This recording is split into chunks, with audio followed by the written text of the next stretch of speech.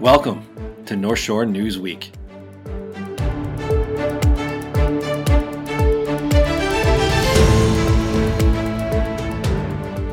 Hello, North Shore, and welcome to a late night edition of The Record of North Shore News Week, a product of the Record, NorthShore.org, your friendly neighborhood nonprofit news site. I am Joe Coughlin, and he is Martin Carlino, and we are two of the co-founders of The Record, which started about 6 months ago to help fill the news gap here for responsible local coverage of your community of New Trier Township. This is North Shore News Week. We run through the week in headlines, the week that was for you guys, in kind of short bursts. The complete stories of everything we're about to tell you are on our website, the North Shore, the Record, NorthShore.org. I said late night because we're recording a little later than usual, just to try to squeeze it in before a busy Thursday. So that's when we're recording Wednesday evening. So without further ado, we're going to break this down into three segments. The lead story, up and down the shore, where we touch on every community we cover or which ones that have stories for the week, and the featured feature before sending you on your way. So here we go with the lead story. At the end of March, a story came out in the New York Times that about safeguard screening, which is utilized by New Trier High School, as well as a couple dozen other dozen public districts in Illinois and in Wisconsin as well. And they do surveillance testing for COVID-19, which is not a diagnostic test, but they basically screen for the coronavirus, and then it's backed up by, or they suggest, a medical test. The New York Times article put safeguard screening in the spotlight and used New Trier High School as the hook to get us in there.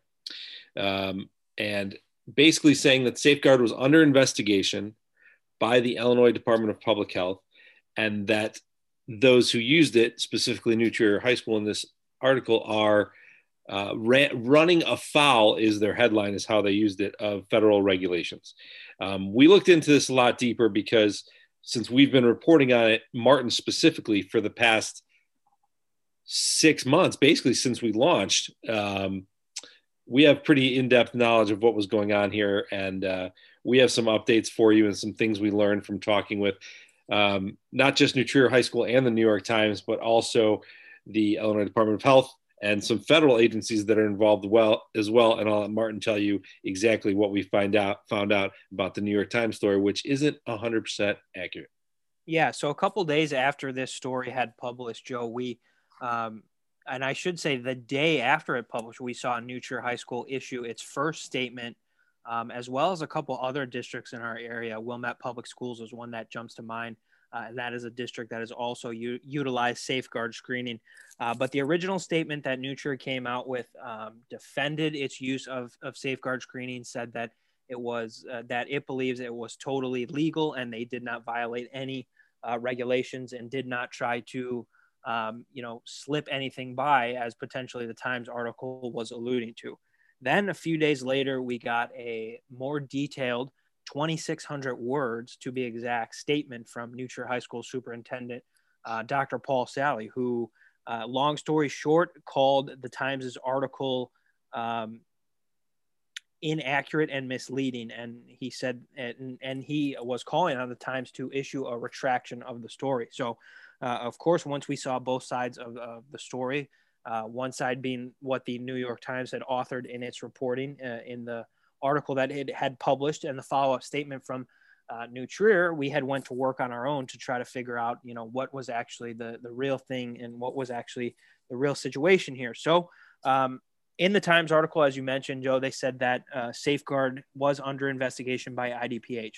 We were able to confirm that through a spokesperson from IDPH, and they did confirm that at one point there was a quote unquote investigation into safeguard, but the Times article had said that the investigation was still ongoing and had led readers to believe that there was more that could come from that. However, we touched base with IDPH, as I said, and found out that that was not true, that investigation had since been closed and that they had found, no clinical proceedings to move forward that would indicate there was any wrongdoing or anything out of the ordinary that was said and done by New Trier through Safeguard. So we did find out through that interview with IDPH, though, that some complaints had been made against Safeguard and had eventually been referred to two federal agencies, which were the CDC, the Center for Disease Control and Prevention, and CMS, which is the Center for Medicaid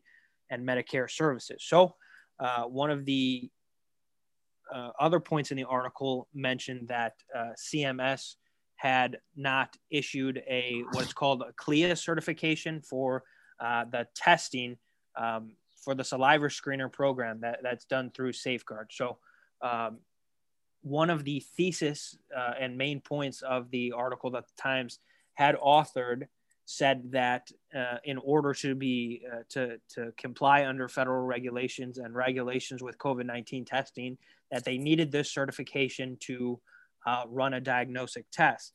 However, the key distinction here is that the saliva screener program that New Trier is using is not a test, but rather a screener. To kind of sum it up as best as we possibly can here, it collects saliva samples from students and members of the New Trier community, and then those samples are sent to a lab. And if that lab finds a trace of the COVID-19 virus, it flags the sample and then alerts the party of whoever the sample was, and then they are referred to a diagnostic PCR COVID-19 test, which then confirms that there is a case of COVID-19.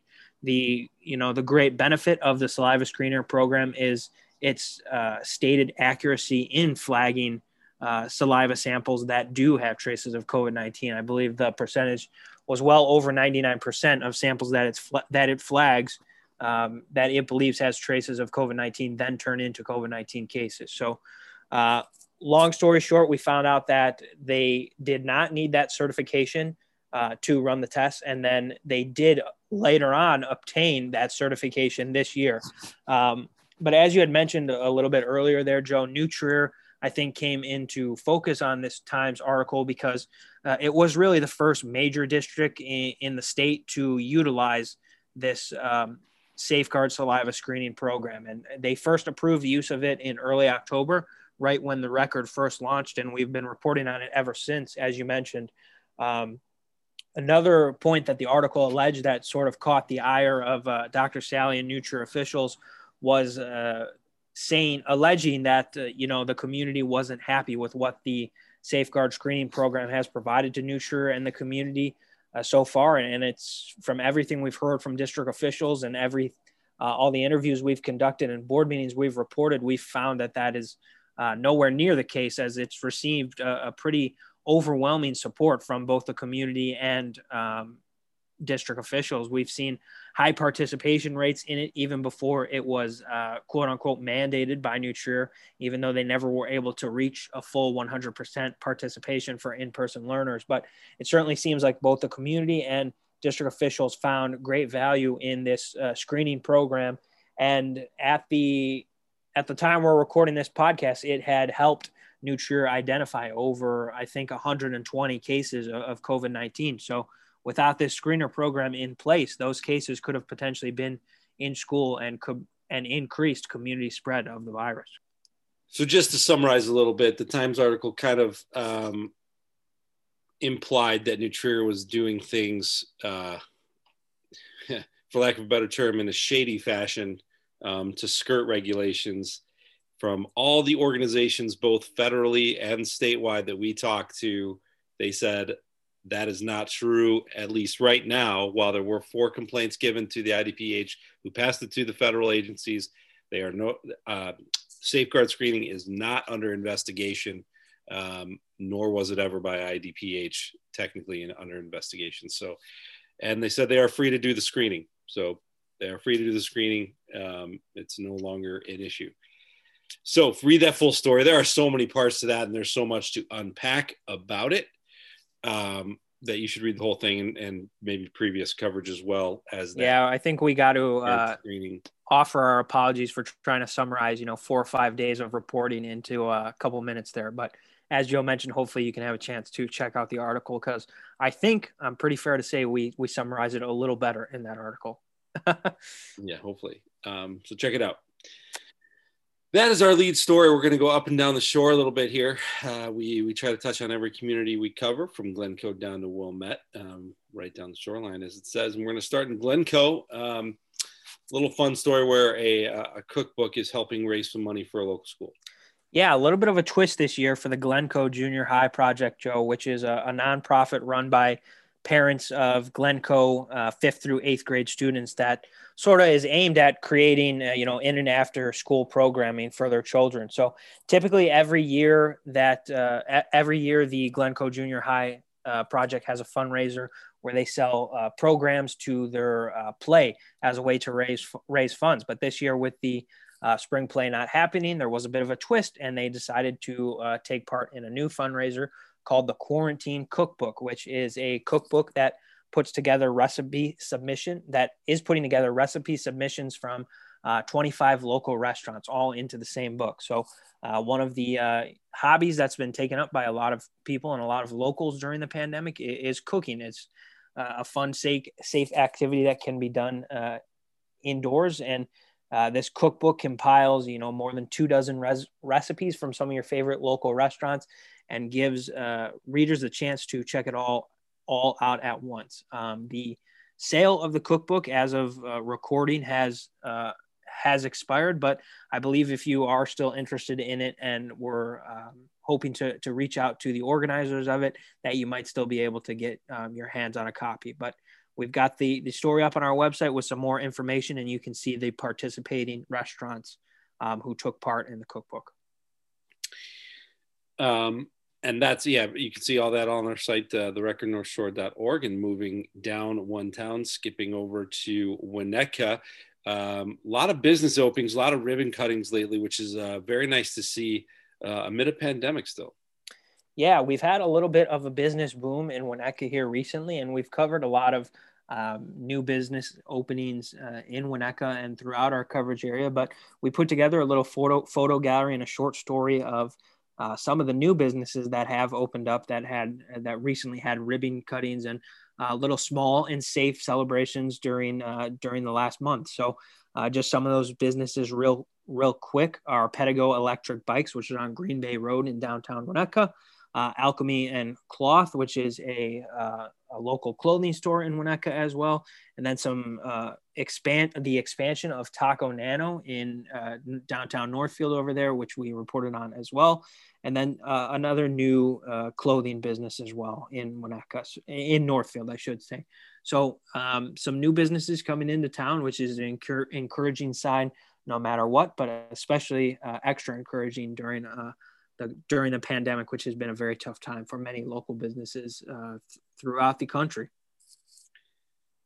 Yeah, very cool to see. We're going to sidestep west over to Northfield. This also involves Kenilworth, and to be honest, it involves all our communities, to talk a little bit about voter turnout. We didn't lead with this to kind of spare you more election coverage if you're fatigued a little bit after the local elections, but let me run down a little bit for you the voter turnout. So these are unofficial numbers still. There are still a couple mail-in ballots. I do say a couple because sometimes that's really all it is at this point. They count the mail-in ballots that have come in. The only ones left are the ones that really haven't got there yet, and we're moving into April 15th. So the final day was today.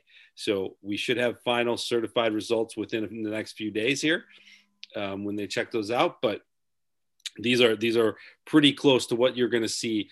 And in Wilmette and Kenilworth, we're seeing percentages above 20%. Those were the two leaders in our 5 towns, which also includes Winnetka, Northfield, and Glencoe.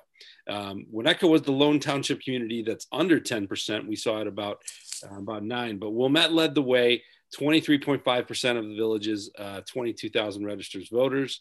That was better than 2 years ago consolidated election. That number is pretty good, pretty on par for a consolidated election. So a pretty good turnout there for Wilmette comparatively, led by a bunch of contested elections is why they came out. I would imagine for the park board, for village president race, etc.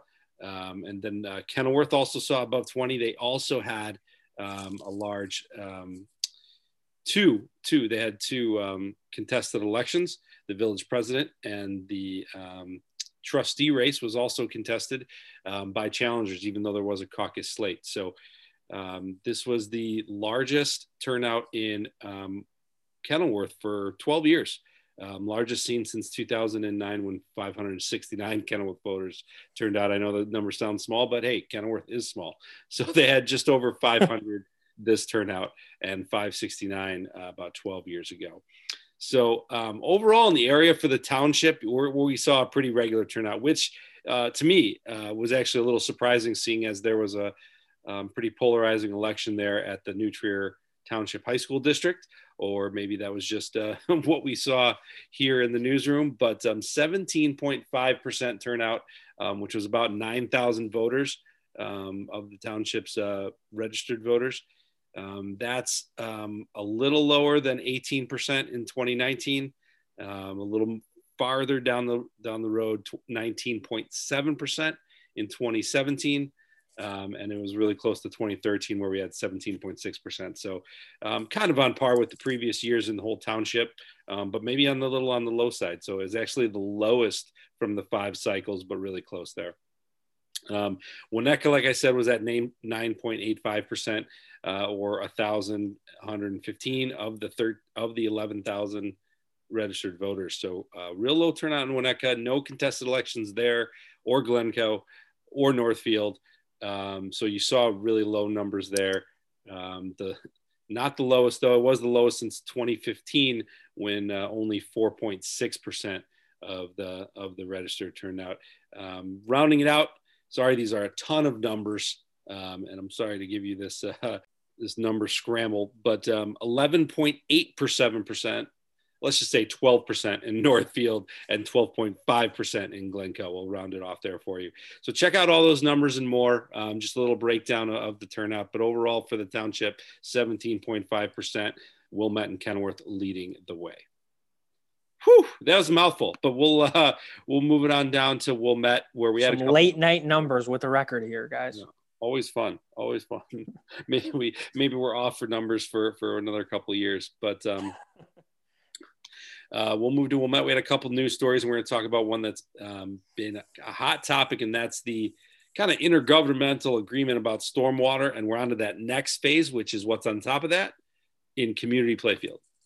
Yeah, you got it, Joe. 2 big additions coming to community playfield in Wilmette, and those 2 additions are the addition of a new walking path and the addition of a freestanding bathroom structure. Here's the catch, though. We don't know anything about the details regarding them yet, as only the Wilmette Park Board approved just the walking path and just the bathroom. We don't know the location of where the bathroom is going to go inside community playfield yet, and we don't know how long the distance of the walking path yet. So it seems like the 2 favored options for the distance of the walking path are either a half mile or a mile. The point of contention right now is that the mile path is going to obviously be a much more substantial cost, more than double. I think officials are estimating upwards of $400,000 for that option, while the half mile path will cost under $200,000. So big difference there. The mile path will also require some creative thinking, in the sense that it will require the park district to work around some of the existing trees and some of the existing areas in the park that might be a little more harder to navigate because of the longer distance, whereas the half mile path is much more easier for the park district to implement. So no decision yet on the length. It kind of seems like they're a little bit 50-50 split on that, but we'll see which path, no pun intended, they decide to move forward on. So moving over to the bathroom also has been a significant discussion, and something that's been in the works for months here. But they approved a freestanding bathroom structure, and the 2 locations that seem to be generating the most traction is an option, one that they're describing as option B, which, to describe as simply as I can, is located near the baseball field, near the parking lot. And then the second option is an option called option C, which is essentially located in the middle of the park. So no decision yet on the location, the specification of the bathroom. The park board said they'll continue to look at that, and we have to assume that the incoming new members of the park board and the new park board that we'll see in a couple months will be tasked with making that as one of their first decisions. So some much needed, it sounds like, and big changes coming to a favored park in Wilmette. And that's a big story for local Wilmette residents. There was a bit of a uproar is the wrong word. It is the wrong word, but a bit of a some controversy, some skepticism from residents in that community right there about what was happening, and maybe a lack of transparency and communication. So take a look at that. There's a lot more to come there about the details of it, but they're moving right along. And now we're going to move on. That is up and down the shore as we move from Glencoe to Wilmette with some of the stories. And we're going to go to our featured feature of the week and talk a little bit about Earth Day, which is Thursday, April 22nd. So coming up next a week from when you're listening to this, depending on when you're listening to this, but it's Thursday, April 22nd, and what some local agencies are doing. So I'm going to run through some. Martin's going to run through some. I'm going to talk about Wilmette real quick. Go Green Wilmette. All our communities that we cover here have a Go Green Wilmette attachment, nonprofit to it. So Go Green Wilmette was one of the first around here, and they're doing a live virtual event on the 21st, which is day before, which is Wednesday at 2 p.m. And it's sponsored by Make It Better Media Group, which, full transparency, we have a partnership with as well. And it's dubbed Building Resilience by Living Sustainably. You can go on our site and register. You can also go to Go Green Wilmette, check it out. But it's a panel of a few people in the industry talking about sustainability and talking about resilience in that field. So that's on the 21st. And Go Green Wilmette is also continuing its webinar series, which is replacing its popular Go Green Matters Fair. In the time of COVID, they have held off on doing that large in-person fair. So they do have two upcoming discussions, one this Friday at noon called Protecting Our Suburban Tree Canopy. So check that out. And then 5 days later on the 20th, which is, what day is the 20th? I'm sorry, Tuesday. Thank you very much. Tuesday, April 20th. They're teaming with the Wilmette Theater as well as Trajectory Energy Partners to talk about community solar, which is a big movement in the solar industry, which kind of utilizes as it says, community, kind of a cohort of users of the power. And they're going to talk about that. So check that out. All the information on our site, and that is Go Green Wilmette. In Winnetka, the local chapter of Go Green Winnetka is organizing what it's calling a 2-week friendly competition called the Winnetka Earth Day Challenge. So essentially what that is a community-wide competition for people of all ages who either live, work, worship, or attend school in Winnetka. And that challenge is going to ask participations to try and seek out ways to establish and work on environmentally friendly behavior. So organizers of the challenge will then be asking people who participate to report their progress daily to earn what they're classifying as points. And at the end of the 2-week challenge, then locals will have a chance to win cash for a nonprofit organization of their choice, and also learn ways about how they can reduce their carbon footprint. So a little bit of a challenge in Winnetka. And then in nearby Glencoe's Sustainability Task Force is organizing a cleanup of Glencoe parks and the lakefront on Saturday, April 24th, 2 days after Earth Day. So that event is going to start at Veterans Memorial Park at 299 Park Avenue in Glencoe, and it's going to run from 9 to 11 a.m. on that Saturday. So participants who take part in that event will be asked to clean up specific areas of the park. If you plan on attending, organizers are asking you to bring your own reusable bags and gloves, as they will not be provided. One of the safety protocols in place for the COVID-19 pandemic. There's no charge for the event. It's completely free. So if you're interested in signing up, head on over to the Glencoe Park District's website and go ahead and register for that event next Saturday. So many ways you can celebrate being environmentally friendly up on the upcoming Earth Day here.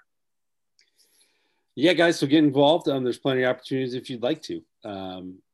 And all those stories and more available at therecordnorthshore.org.